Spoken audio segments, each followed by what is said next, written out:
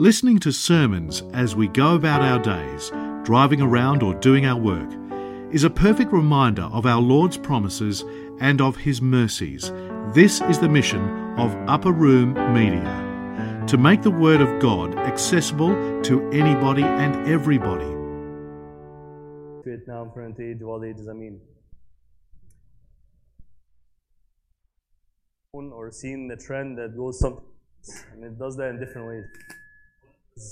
Your choice about this or you.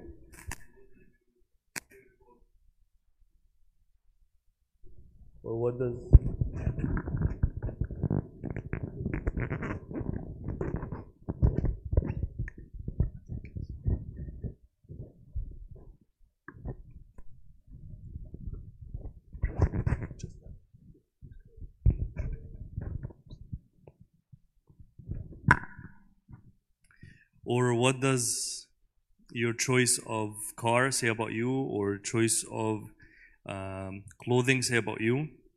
And actually, scientists try to figure out whether there's any truth to this kind of trend. So this clinical psychologist conducted a survey of 1,000 people, trying to see what your choice about coffee suggests about your personality and what you order when you go to the coffee shop. So there are many articles online that kind of try to present people who order black coffee as psychopath, and those who love sugary drinks as sweet as their drink of choice. But this survey shows different results. Basically, nothing definitive, but some interesting trends. So those who order black coffee tend to be old school. They want to keep things simple. Those who order lattes, cappuccinos tend to be people pleasers. Iced coffee, bold and spontaneous, but also reckless, and often making unhealthy decisions. Decaf, or if you add milk alternatives like soy milk, almond milk, or other specific orders, they tend to be more controlling, more obsessive, and more perfectionist.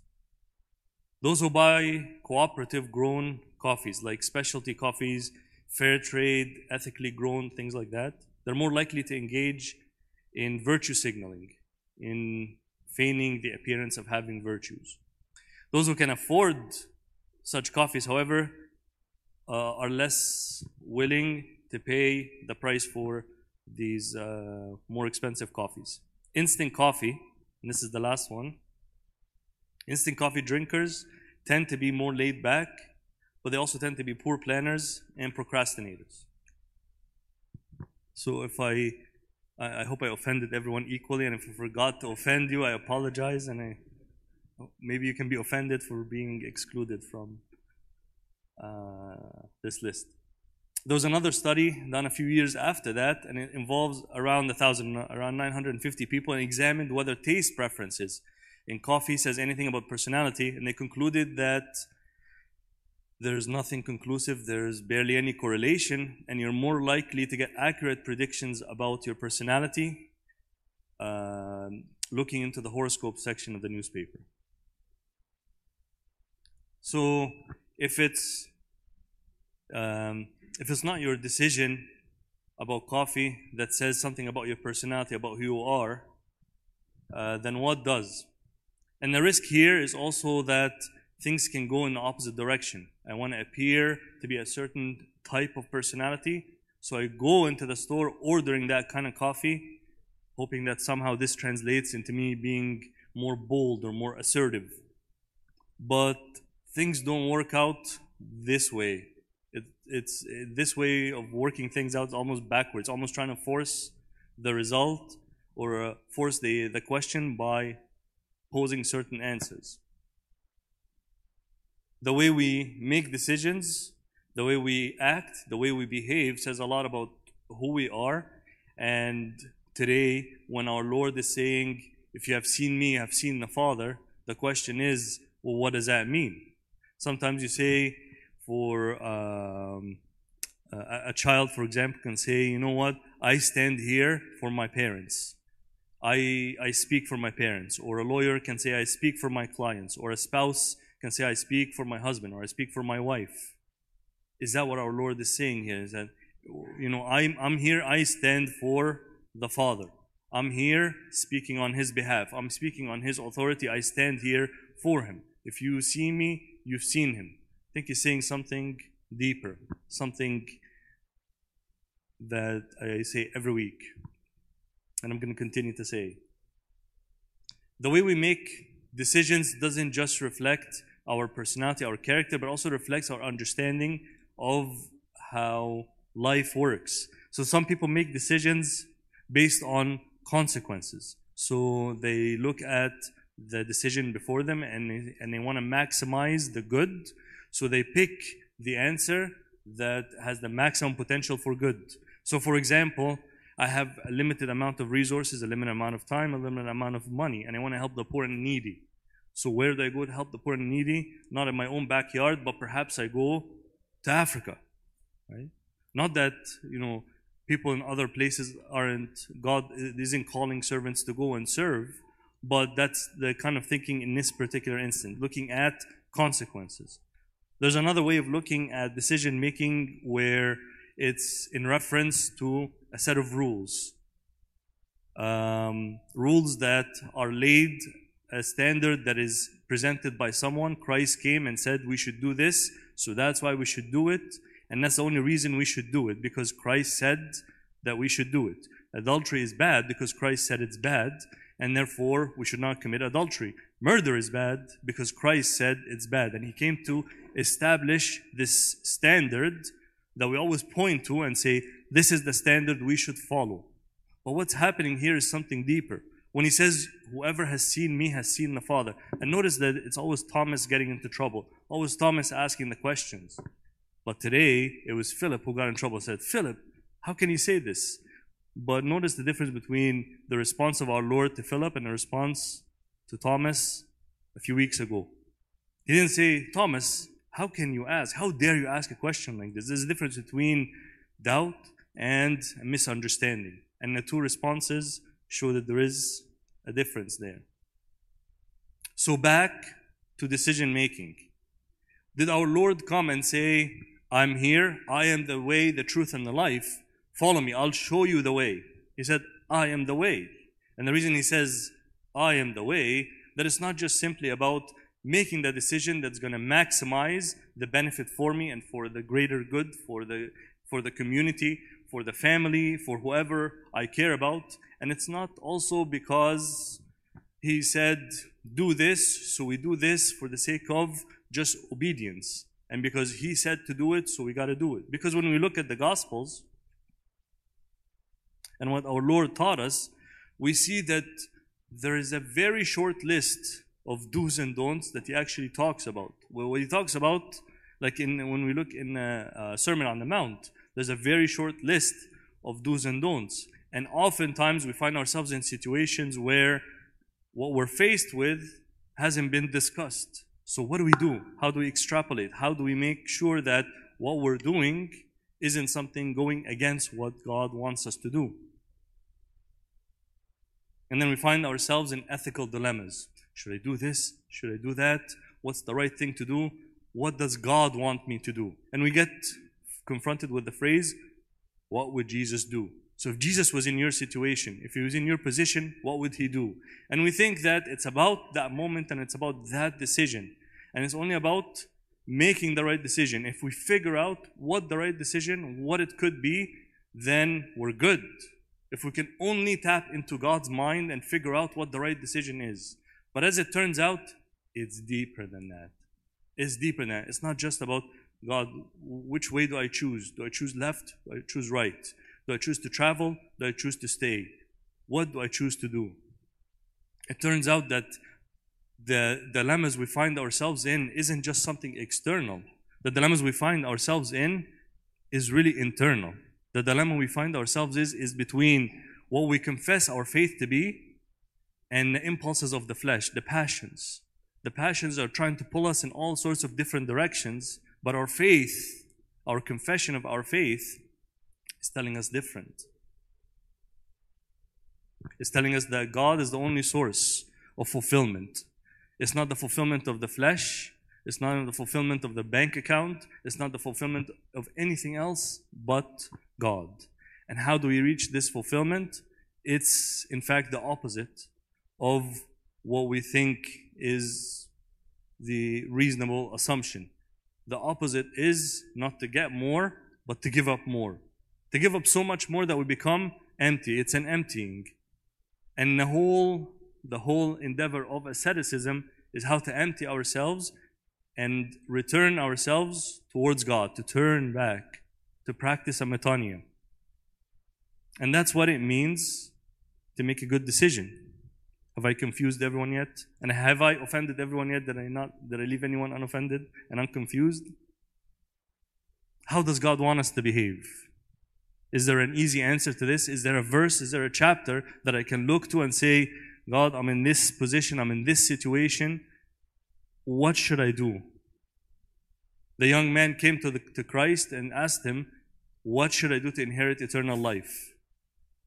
What is it that I need to do? Just point me to a list of things that if I follow, I inherit eternal life and I'm good, I'm golden. And what was his answer? God is love. Love the Lord your God, love your neighbor as yourself. What does that have to do with inheriting the eternal life? What does that have to do about righteous living? What does that have to do about being good? God is love is great, and I love is great, but how is it that I can make good decisions and live righteously? And therefore, because I am living well and living righteously, then therefore I inherit eternal life. How does the two things work together?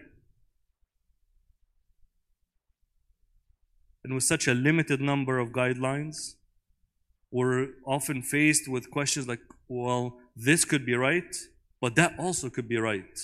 Which one do I do? God desires mercy, not sacrifice. And we tend to go to verses in the Bible that tend to support decisions that we've already made. We just want kind of like a support to say that this is the right decision. But as it turns out, it's not just about the decision, it's about something deeper. And that deeper thing is about the way we're created in the image of God. We have a natural disposition to be good. And all we need to do is lean into that position. That's all. Lean into that disposition. We have a disposition. You hear about disposition. Like someone has a disposition, genetic predisposition towards a certain disease, or a genetic predisposition towards a certain kind of behavior. And addiction, for example. And if they behave in a certain way, it triggers that predisposition and it makes it dominant. So what we're saying here is that we have a natural predisposition to be good, and we need only to lean into that. We're all made in the image of God, and His likeness is granted to us. His likeness is granted to us by grace. What He is by nature, He's giving us by grace. So when He says, whoever has seen the Father has seen me, He's not just saying, you do the right thing, you make the right decision, and therefore you're in good standing with the Father. And when the books are opened, we look at the things, you've done 10 bad things, 8 good things, therefore you're not in a good position. Or if you've done 10 good things and 5 bad things, you're in a good position, you're okay. It's about more than that. You know, you hear something about the lives of the saints. When we go and read the lives of the saints, and we often, when we read the lives of the saints, in some circles, sometimes we tend to focus a little bit too much, put a little bit too much emphasis on miracles, whereas the emphasis really needs to go on the lives of the saints. And one of the saints said this. He said that it shouldn't be called the lives of the saints, but the life of the saints. Because the life of the saints is the life of Christ. The life of the saints is their union with Christ. And that's why he said to Philip, whoever has seen me has seen the Father. I'm not just coming here to tell you how to live righteously. I am righteousness. I'm not just here coming to show you the good. I am goodness. There's no goodness apart from me. When we read the gospel this morning of Matins, he who abides in me. The whole idea of abiding isn't just about pointing. The whole idea of abiding is about unity and union. All men are made in God's image, but to be in His likeness is granted only to those who through great love have brought their own freedom into subjection to God. For only when we do not belong to ourselves do we become like Him who through His love has reconciled us to Himself. Who through His love, not through anything else, through His love, has reconciled us to Himself. This is from the Philokalia, from the first volume. So that also puts us in a dilemma. When we surrender ourselves to God, what is it that we're supposed to do with our free will and responsibility? Do we renounce our freedom and reject our responsibility and run away from it? Of course not. And the reason we don't do this is the same reason, in the first place, we are the ones who have to go willingly to the cross to give our freedom, to surrender it to God. It's because we are co-workers, fellow workers with God. And what ends up happening is when we surrender our will to God through this process of ascesis and emptying of ourselves and practicing metanoia, we go to the foot of the cross, we surrender our will to Him. What ends up is that we don't become slaves, but become fellow workers, co-workers, a life of synergy with God. And that's why salvation in the Orthodox Church is not a past event, it's a process. We're continually being saved. Our job is not done. We're continually working with God, working on our salvation with fear and trembling. When we look at things, we look at markers out in the world, try to measure ourselves and see, am I good by this standard or by that standard? I look at, surveys in magazines. Am I a good husband? Am I a good father? Am I a good wife? Am I a good mother? Am I achieving enough? If I'm trying hard enough, and I try to measure myself by all of these standards, and then I come to the realization that all of these standards are a reflection of my own ego. I want to see myself as a good guy, so I go and seek out things that prove to me that I am good. I am actually not just good, I'm great. And then I turn to the cross, and Christ is there.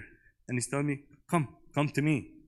It's not about, walking these certain footsteps or making these types of decisions or living this certain type of way. Without Christ, the ancient Greeks knew this. The ancient Greeks, as smart as they were, they hit a dead end. Their philosophy got them somewhere and couldn't get them no further. They realized that to be good, to do good, we have to have something than just more than looking at the consequences of our actions. There has to be something bigger.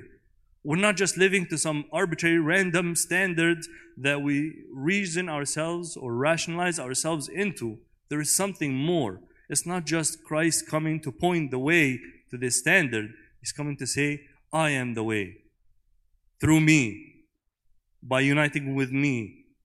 It's not just figuring out what God wants me to do or what God would do if He was in my position, in my situation. It's by unity, by being one with Him. And the way I do that is by going, like I said, to the foot of the cross, surrendering my will, and becoming a fellow worker with God. Glory be to God, forever and ever. Amen.